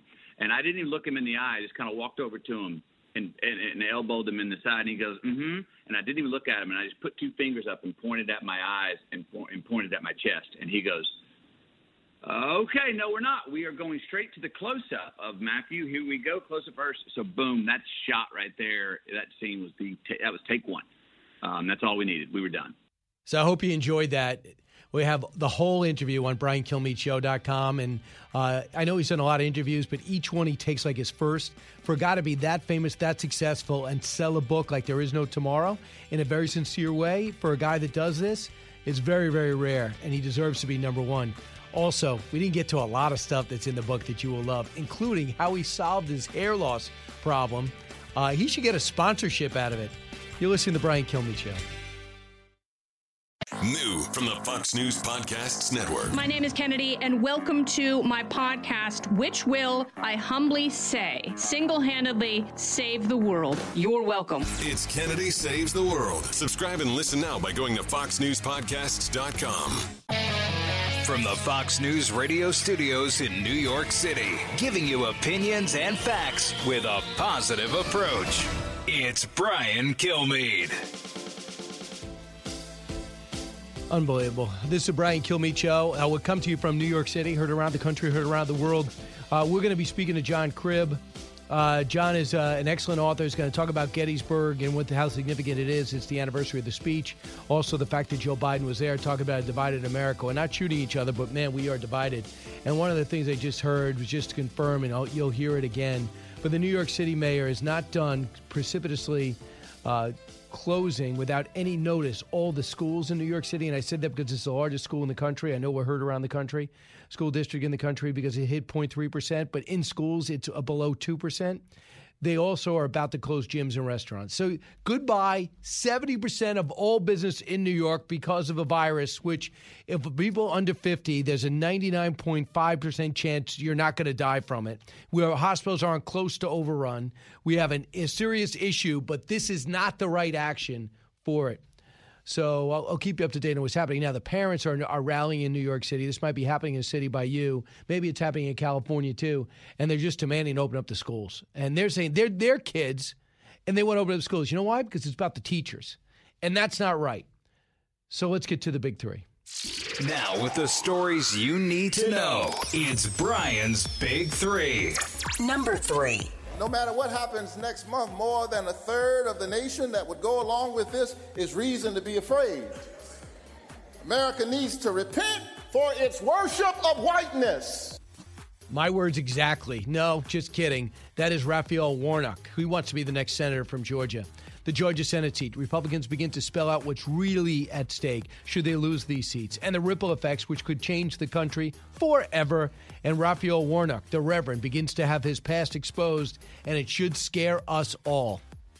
Number 2. Even our colleague Brian Kilmeade on Fox and Friends said this morning, it's time for this transition to get going and for the president to cooperate with the incoming Biden administration. I think I agree with Brian Kilmeade. That's news right there. I can't believe we're quoting Brian Kilmeade. Well, I'm just... Okay, number one, I didn't say that. I said that the transition team should meet, but the president should keep fighting, not President-elect Biden. I said the president should worry about national security and the coronavirus, and if worse comes to worse, he wins. Nobody's going to be upset that Joe Biden was briefed or had an office to make copies. That was my point. Juan Williams, as usual, takes it out of context. We're going to talk about Michigan, Georgia, and Pennsylvania, now Wisconsin. The Trump team is going to have a press conference at noon, at which time the president has just tweeted out, well, he's going to spell his way forward, including asking for a recount on a recount in Georgia and paying $3 million for one in Wisconsin. Number 1. You can quibble about the guidelines, et cetera, but the spirit of what I'm preaching all the time was contradicted, and I got to own that. And so I want to apologize to you. But lying while doing it. Hypocrites and egomaniacs. That's who are running far too many states in this country and whose personality flaws revealing themselves amidst this pandemic. Leading the way, California Governor Gavin Newsom and New York Governor Andrew Cuomo. I'll expose, but I cannot explain and justify. First, Governor Cuomo yesterday.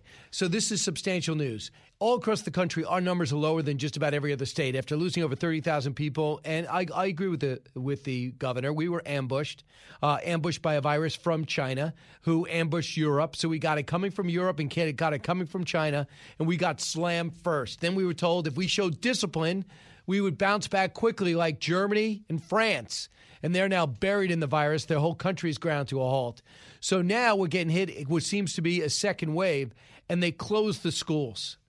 And here they are having a press conference. The mayor is 5 hours late for it. I want you to hear Andrew Cuomo go at it with a Wall Street Journal reporter who's just trying to get him to admit when everyone knows that he's closing the schools. Let's listen. What are you talking about? You're now going to override. We did it already. That's the law. An orange zone and a red zone. Follow the facts. I'm still confused. Well, then you're confused. I'm confused. And then I'll tell you what, Jimmy. Parents are still confused as well. The schools No, in they're New not York City confused. tomorrow. You're confused. No, I think Read parents the are law. very confused as well. Read the law, and you won't be confused. Schools are open by state law. When will they be open tomorrow? That's the question. I think Jimmy's correct in asking that question. I don't think it's obnoxious at all. Well, I don't really care what you think. He could never put up with the pace that the president does. That's Andrew Cuomo. How dare you question the king? He's terrible. He's not even telling the truth. And we come back more with Matthew McConaughey. Fox Nation presents podcasts Women of the Bible Speak. I'm Shannon Bream, host of Fox News at Night and author of the new book, Women of the Bible Speak, the wisdom of 16 women and their lessons for today. Subscribe now on Apple Podcasts, Spotify, FoxNewsPodcast.com, or wherever you download your podcasts. A talk show that's real. This is the Brian Kilmeade Show. Welcome back, everyone. In a matter of moments, we'll have the last part of the Matthew McConaughey interview we were able to do on Wednesday, and I think you'll enjoy because a lot of the stuff he does is extremely timely. Number one. Number two is I just want to lead into this by defining where I'm at.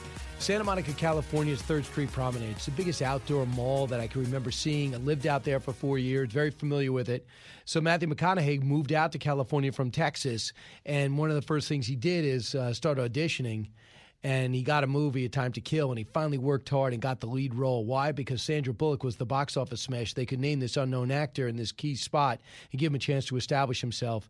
Joel Schumacher was the one who directed it.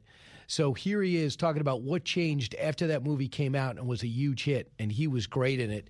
Let's listen.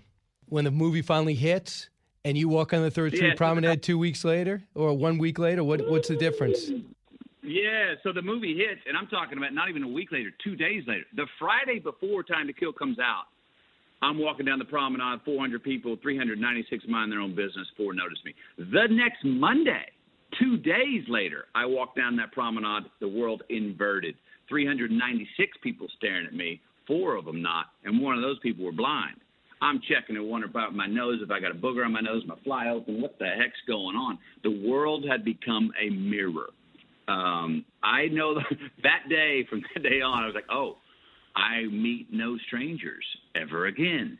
because everybody, either they know me or they think they know me and have a certain biography on me. People come up and go, "Oh, I'm so sorry about Miss Hudd." And I'm like, well, first off, what's your name? Second off, how'd you know I had a dog? Third, how'd you know her name was Miss Hudd? And fourth, how'd you know she had cancer? You just skipped 4 things before we even said hi, and it was kind of shocking. I also, for the first time, had almost every offer in Hollywood came to me to say yes to. Well, remember, 2 days before that, I would have done anything, but the answer was no, you can't. So all of a sudden, 2 days later, Time to Kill comes out, and now the answer is all those things you couldn't do, we're saying yes, you can. And I was like, wow, awesome. Uh-oh, what do I do? So I got out of Dodge. I went off to a monastery for a while to go hear myself think, and took a trip to Peru with a backpack, and had to get out of there to go find out what really mattered to me while I all of a sudden had this new sort of all this affluence. And that's the one thing that comes to mind. If you go to Los Angeles, a lot of my friends do it, and the struggle, I understand the struggle and the frustration. I get it. But what's so hard about success and fame? How do you tell to people that it's much harder than it seems? Sure. Well, look, too many options can make a tyrant out of any of us. And that's what comes with success, the infinite yeses. And that's where the devil's business comes up. It's in all the infinite, it's all the yeses. And you look up and, you're saying yes to things because you can do them for the first time. But you forget to ask yourself, wait a minute, did I really want to do that? Do I really believe in that? Is that really who I am? Because you're just going, well, what do you mean? Of course, it's the first time I ever had the option of doing it. So yes is the answer. Well, all of a sudden you can look up, and if you don't look up soon enough, you can find yourself just sort of making revolutions in life, going in circles, and you're not really evolving, and you're not really enriching the things that you're about, and you're kind of over leveraged. You've got like, I call it this, you've got like, 20 little campfires lit, but no big flames.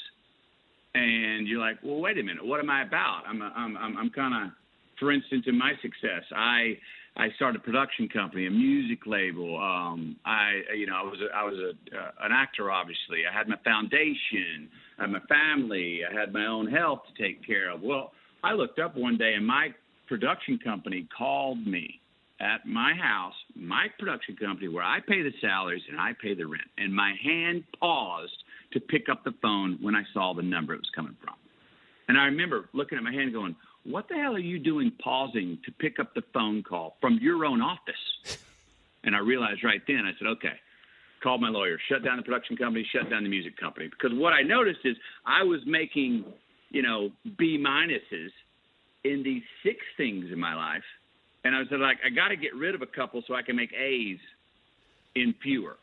And I need to give more time to what it is I care about, what it is that I want to grow, what it is that really is more of my true self. And I had to eliminate. So, with success, you get the infinite yeses, but you have to have some process of elimination in there, because you can't say yes to everything. If you say yes to everything, then it's really about nothing. See, this is why I think people, non-actors, are going to love your book and are liking your book, because people can learn. You constantly want to get better. Why am I doing this? How do I make it better? Why am I doing this? Why am I getting better? And you take a lot of trips and put yourself on a line in which it's almost unthinkable. But in two other questions. You wanted to be a dad at 8. Why? And what do you think your dad would think of his youngest son being so successful? What do you think he'd be like now watching you? Well, so at 8 years old, I knew that's the first thing. That's how I opened the book. The only thing I ever knew I wanted to be was a dad, and it happened at 8 years old, and I remember it. My dad was obviously a sirs and ma'ams, please and thank you man, and I understood that I would say those things out of respect, and sir and ma'ams, especially respect for elders that had lived longer than me, and out of respect, you say yes sir, yes ma'am. I understood that, but at 8 years old, I was shaking 2 of his friends' hands, looking them in the eye, and saying, nice to meet you, sir. Nice to meet you, sir. It had hit me in my 8-year-old mind that the common denominator of everybody I had been saying sir to, the men that my dad was introducing me to over the last, I was 8 years old, so I'd shaken hands for the last, 6 years, I guess, or 5, whatever. The common denominator between all those men is that they were fathers. They had kids. And in my 8-year-old mind, I said, oh, that's when you made it. Oh, that's success. That's how you get to be a sir. That's how you get someone to look up to you. You become a father. And that's when I was like, well, that's what I know I want to be. I've never wavered off of that. It was always in my lineage from that day that I wanted to be a father. And now I fortunately and happily am. I've got children 12, 10, and 7. What would my dad, my dad moved on 5 days after I started my very first film, Dazed and Confused. Now, there's serendipity in that he was alive for me to start something that became more than a hobby, that became a career. Here I am 28 years later and love what I do. So I take pleasure in that. But I do miss Dad would have enjoyed sharing a script with him. Hey, what do you think? Hey, this character, I was thinking about so-and-so, and him going, oh, no, I know somebody. Jim Buzon. He was this guy I met. Hey, you want to take a drive over? Let's take a drive over to so-and-so about 5 hours away. We'll take a drive over there, get a bucket of chicken on the way, go sit down with them and stay the night and come home tomorrow. Yeah, let's go. We would have taken some road trips together to go sort of investigate characters and people and places. And that I miss. He would have also been on the front row of being a fan. I think he would have really enjoyed because I found out after he passed away, I didn't think we had any art or creative side to our family. He passes away. We go to the attic. I find these sculptures. I find these paintings. I find these drawings. I'm like, whose are these? My mom goes, oh, that's your dad. He would do that after you go to bed. I go, huh, okay. So I think he would have really enjoyed the storytelling. And he was a ham. He was a great storyteller, man. That's where I got a lot of my storytelling skills from him. He could spin a yarn. Well, that's pretty amazing. And also when you called him up to say, I don't want to be a lawyer, I want to go to film school, you were ready for the blowback from a working class guy that probably was looking forward to having a lawyer in the family. And he said, don't half-ass it. Don't half-ass it. Don't half-ass it. And that's the theme throughout your book. Don't go halfway, right? No, that's a good one to put in anyone to put in your pocket, whatever you got going on in your life. If you're fortunate enough to have something that you want to be good at, that you can be good at, that you maybe hopefully have an innate ability to be good at, and you're willing enough to put the work in, to either whether that's educating yourself or the sweat equity that it takes in time and commitment. Boy, if you can, don't half-ass it. If you're going to, don't act like one, be one. You know what I mean? If you got something you want to do, don't half-ass it is a good adage to keep in your pocket in perspective. Absolutely. And what kind of father are you, Matthew? Look, right before you have children, everyone's probably experienced this. Everyone gives you a bunch of books, how-to books. And I remember, going like, that's a little presumptuous for all these books that people are just giving us without even, asking if we want the damn thing. But some of them were good. But I remember, talking to my mom over the years about and talking to different parents who had good relationships with their children, whose children had gone on once they left the household and gone on to become good citizens and good humans, what I noticed, the one rule was, hey, if you're not sure what to do, just love them. And if you love them, you really can't go wrong. And loving them, if you really love them, means saying no. And a lot of times means you got to stay up late and have the hard conversation when it would have been a heck of a lot easier to just say yes and go to bed. Loving them means the work's going to be harder in raising them. But fatherhood is a verb. I think we all know that. All fathers out there, parenthood is a verb. And it's the most reverential sort of job I think we have on the planet as humans, is as parents. And boy, that's another place. We could all just do better at being parents and try to keep the homes together and try to keep the two-parent homes together longer and stick it out, not half-ass that job of being a good parent. That's how we make some real good change. Yeah, it's all about caring and hustle. We didn't touch on your Gen X. We didn't touch on the oil of mink, your stolen pizza, but I do not want to abuse this time. 2 times talking to me can weigh on anybody, and I hope to get the sequel. And by the way, by you writing this book and promoting this book and going #1, your dad would be proud. You're not half-assing it, Matthew. You're going all the way. Heard. Well, I pretty clearly see him making a pot of gumbo, having a Miller Lite, sipping a Miller Lite can, and waiting for that lemon meringue pie, looking down at what I'm doing. So that makes me happy. He is Matthew McConaughey. His book is called Green Lights. It wasn't all green lights, but he points to the times that were and what led up to him and what he did after. You're going to love the experiences and love the story. Matthew, best of luck the rest of the way. Hope to talk to you again. All right. I enjoyed it. Speak to you next time. All right. Go get him, Matthew. Matthew McConaughey. So I thought you would like the interview because he's a fascinating guy, and he's the least impressed with himself, period. He's got a lot of these sayings in the beginning that he came up with himself, I believe, unless I'm really gullible, that he came up with at the time. He took 30 years of journaling and decided to do it. And what he told me last time on television when I interviewed him was he had a co-writer who was going to write with it, and then they pulled him off. The publisher pulled him off to do a pandemic book. So he was a really good writer anyway. So he said, let me just do this. And that explains, if you think about it, why he'd be so proud of the book and so diligent about promoting the book. Because when you write every word, you want to make sure people at least have the shot of saying no, but almost everybody's saying yes. When we come back, what's today? Anniversary of the Gettysburg Address. Let's talk about it, what it means in our country, with the guy who wrote the book about Abe Lincoln. From the Fox News Podcasts Network, download and listen to The Untold Story with Martha McCallum. The host of The Story on Fox News Channel sits down with major newsmakers each week to get their untold story. Subscribe and listen now by going to foxnewspodcasts.com. A radio show like no other. It's Brian Kilmeade. Here, on this sacred ground, Abraham Lincoln reimagined America itself. Here, a president of the United States spoke of the price of division and the meaning of sacrifice.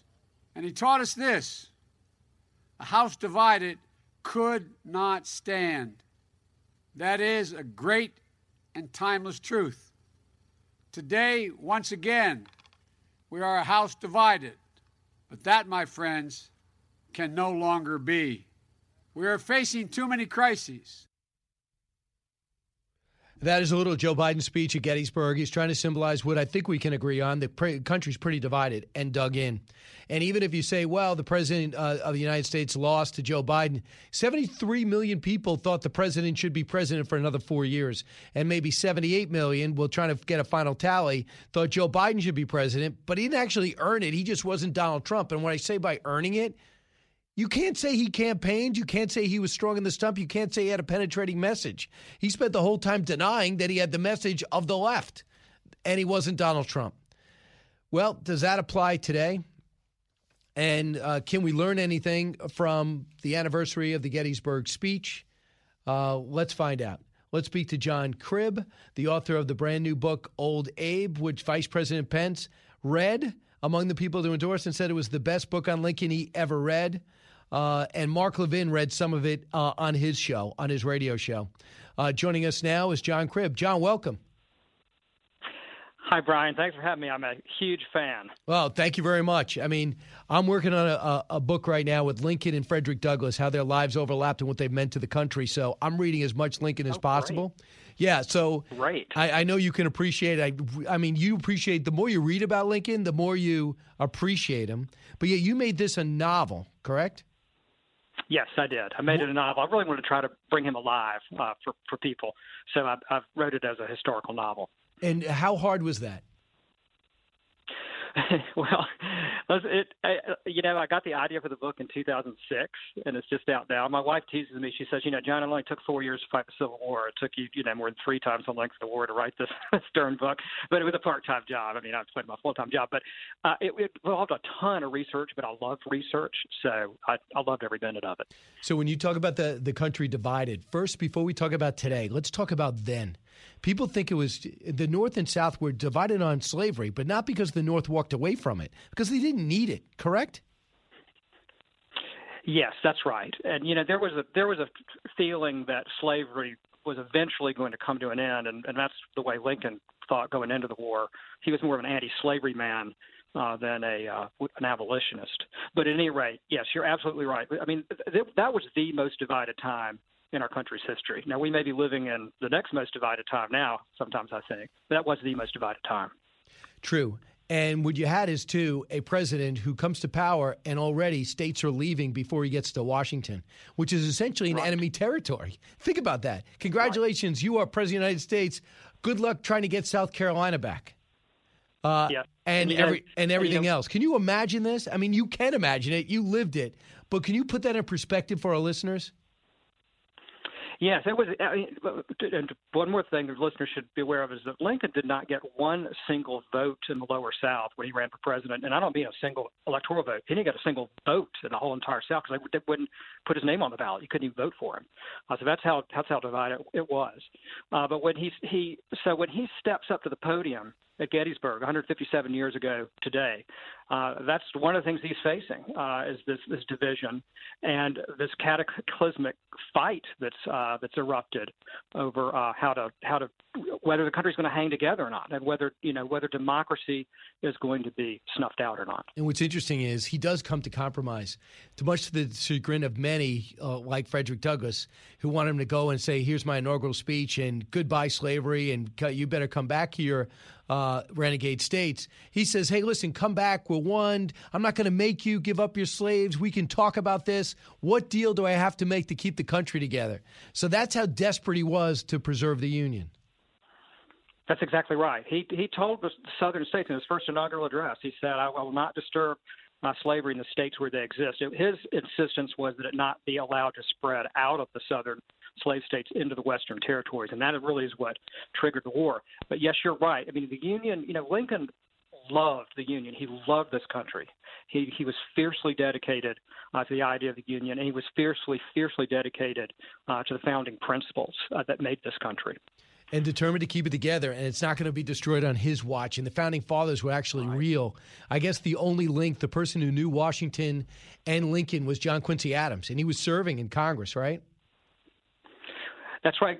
And Lincoln and John Quincy Adams were actually in Congress together, and John Quincy Adams died while Lincoln was serving in Congress in his one term in Congress. So Lincoln had that connection. He called them, they said they were Iron Men, those looking back to the founders, which I guess was one generation ahead of John Quincy Adams. But he had a very close connection, closer than we do today, to the founding fathers. But can you explain, before we get to the Gettysburg Address, first off, why Lincoln was the perfect person? He grew in the role, but his love of language and his dedication to reading classics allowed him to become this great speaker, storyteller, and writer, don't you feel?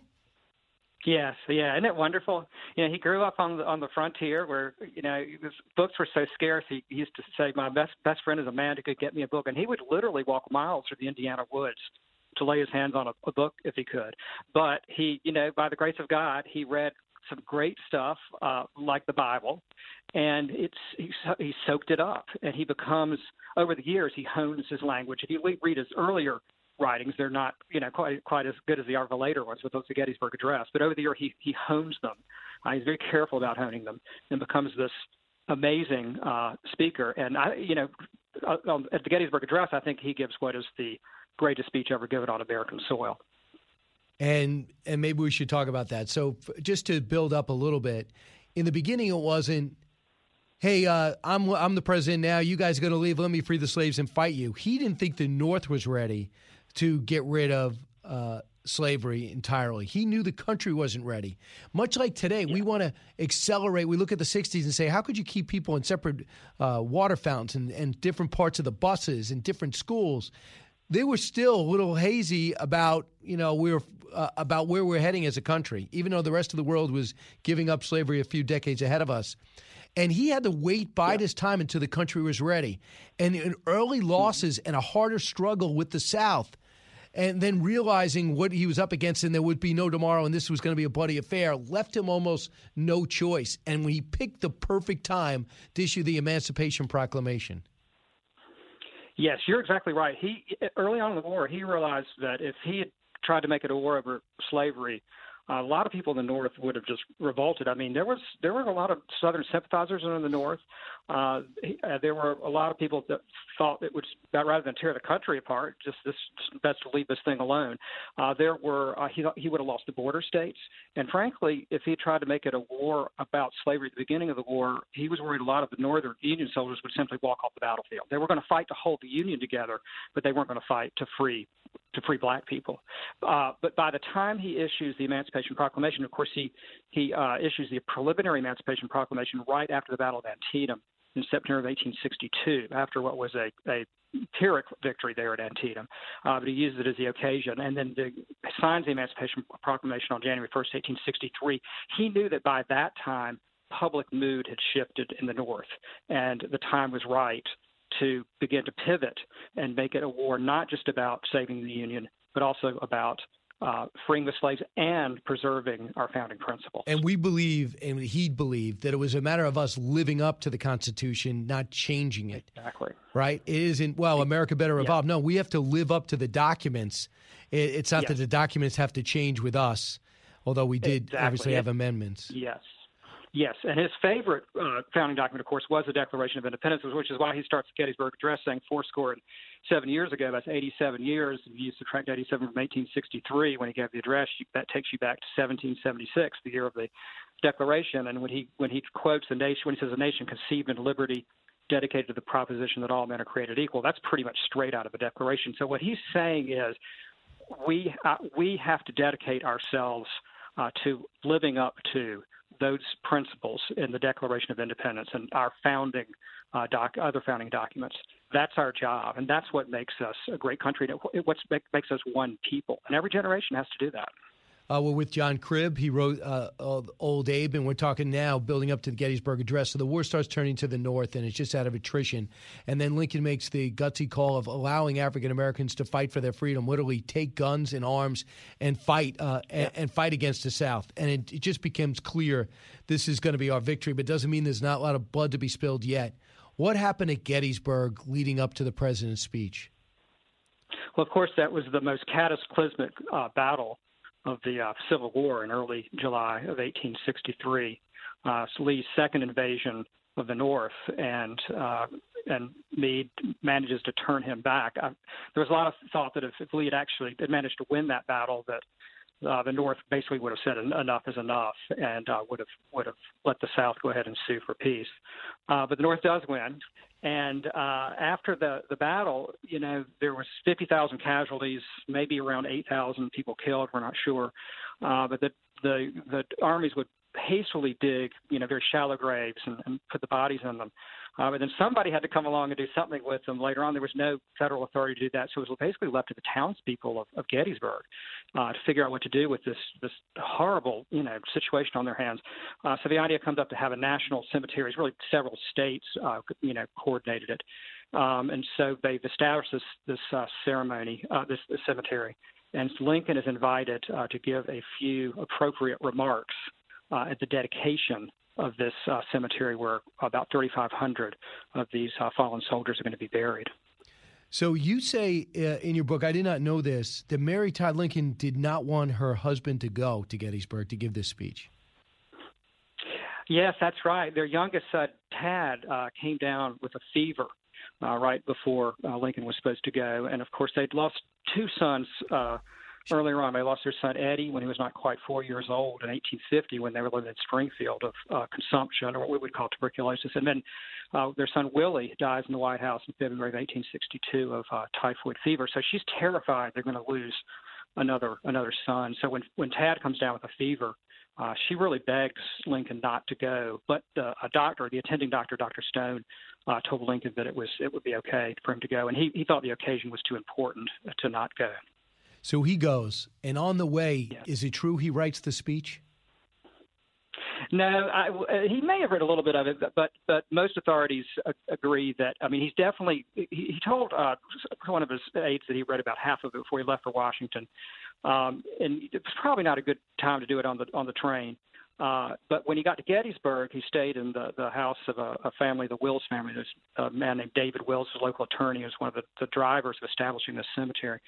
And he finishes writing the Gettysburg Address that night, and then he gets up the next morning, makes a few more changes, and then copies out a fresh copy before he gives it. But he'd been thinking about it for a long, long time. What stood out about it, and was it obvious to everyone there that this was one of the greatest speeches ever written? I think, well, of course, he famously was so short that a lot of people really thought he was just beginning to get going when he stopped the speech off, because the speaker before him, Edward Everett, had spoken for 2 hours. But the reaction to the speech, even there that day, the crowd, after a momentary, I think, silence, because they weren't sure he was finished, was thunderous applause. And it pretty soon it became clear this is a really great speech. Now, the press was every bit as partisan, if not more partisan back then as today. There were Republican newspapers, Democratic newspapers, and the Democratic newspapers, of course, savaged it. The Chicago Times said that the cheek of every American should tingle with shame at the silly, flat, dishwatery utterances of the president at Gettysburg. And the London Times attacked it and said it was a bad speech. But other newspapers, like the Springfield Republican in Massachusetts, said it was a perfect gem of a speech. And people pretty quickly began to weigh in and realize that this was a really great speech. What do you like about it? Well, I love, of course, the language. First of all, it's just so Lincoln-esque. It's so beautifully written. But I like the call to each generation in that speech to take up the rededication to those founding principles, because it really is something that has to be done by every generation. And I like Lincoln's his vision that this country. The millions and millions around the world were looking to and still do look to this country as the embodiment of government of the people, by the people, and for the people. So the crescendo building to that, I think, is just gorgeous in the speech. And that's all in your book, Old Abe and the Gettysburg Address. Go look it up today. It really matters. And sadly, it applies a lot about coming together and putting your issues and your disagreements aside and move in a common direction. And I think it's more important now than ever. My last question to you real quick. If John Wilkes Booth doesn't kill Abraham Lincoln, we are a so much better country. I think he's done more damage to the future of the country than anybody else, more than any single man. Yes, I think that's a very good point, I think. Lincoln, towards the end of the war, he really did have his mind on true Reconstruction. And, he started out his administration in the first inaugural address by saying, "We are not enemies but friends. We must not be enemies. Though passions may have strained, it must not break the bonds of affection." And then he ends with this, or when he's giving a second inaugural address, with the beginning of his second term, he says he wants the country to act with malice toward none and with charity for all. So the whole way through, he was always calling for the Union and for unity, because he knew we were all Americans in the end. He did. There was no celebrating in the second inaugural because he wanted us to all come back together. There can't be any losers. Right. Thanks so much. Now I know why the Vice President thinks your book is the best Lincoln book ever. It's called Old Abe. Thanks so much. I appreciate you being with us. John Cribb, great job. Thank you, Brian. You got it. Back with some calls. Just a moment. This is the Brian Kilmeade Show. The more you listen, the more you'll know. It's Brian Kilmeade. Hey, welcome back, everybody. I don't want to give short shrift to any calls, so let's find out if there's indeed more to know. More to know. You guys remember Home Alone 1, right? Remember Home Alone 2? Maybe you didn't watch it, but Donald Trump was in it. So interesting. They said, you can use my building, but you have to put me in the movie. And the director thought, oh, that's ridiculous. I'll put him in, but I'm going to cut him out. What happened, Allison, when they tried to cut him out? So during the screening, they showed the scene, and after Trump came on the screen, everyone cheered. But do you want to hear the quick little 5-second interaction? Excuse me, where's the lobby? Down the hall and to the left. Thanks. And the crowd went wild. Awesome. Next, Dolly Parton partly funded Moderna's COVID vaccine. The country music star tells that their first ever accident, a car accident in October, was minor, but left her bruised and sore enough to seek medical advice at Vanderbilt, where she met the doctor, the physician, professor of surgery, and that doctor working on the vaccine. And she wrote a $1 million donation to Vanderbilt for that research. See, so the accident in 2013 then paid off down the road because she was so impressed, she gave him $1 million. Wow. And then she also has her amusement park. A She does. very quiet success story. She was an actor, singer, personality, variety show. So talented. Right. Reminds me a lot of myself. I've been compared to her a lot. Especially the body. I know. From the Fox News Podcasts Network, subscribe and listen to the Trey Gowdy Podcast. Former federal prosecutor and 4-term U.S. Congressman from South Carolina brings you a one-of-a-kind podcast. Subscribe and listen now by going to foxnewspodcasts.com. Listen to the show ad-free on Fox News Podcast Plus, on Apple Podcast, Amazon Music with your Prime membership, or subscribe wherever you get your podcasts.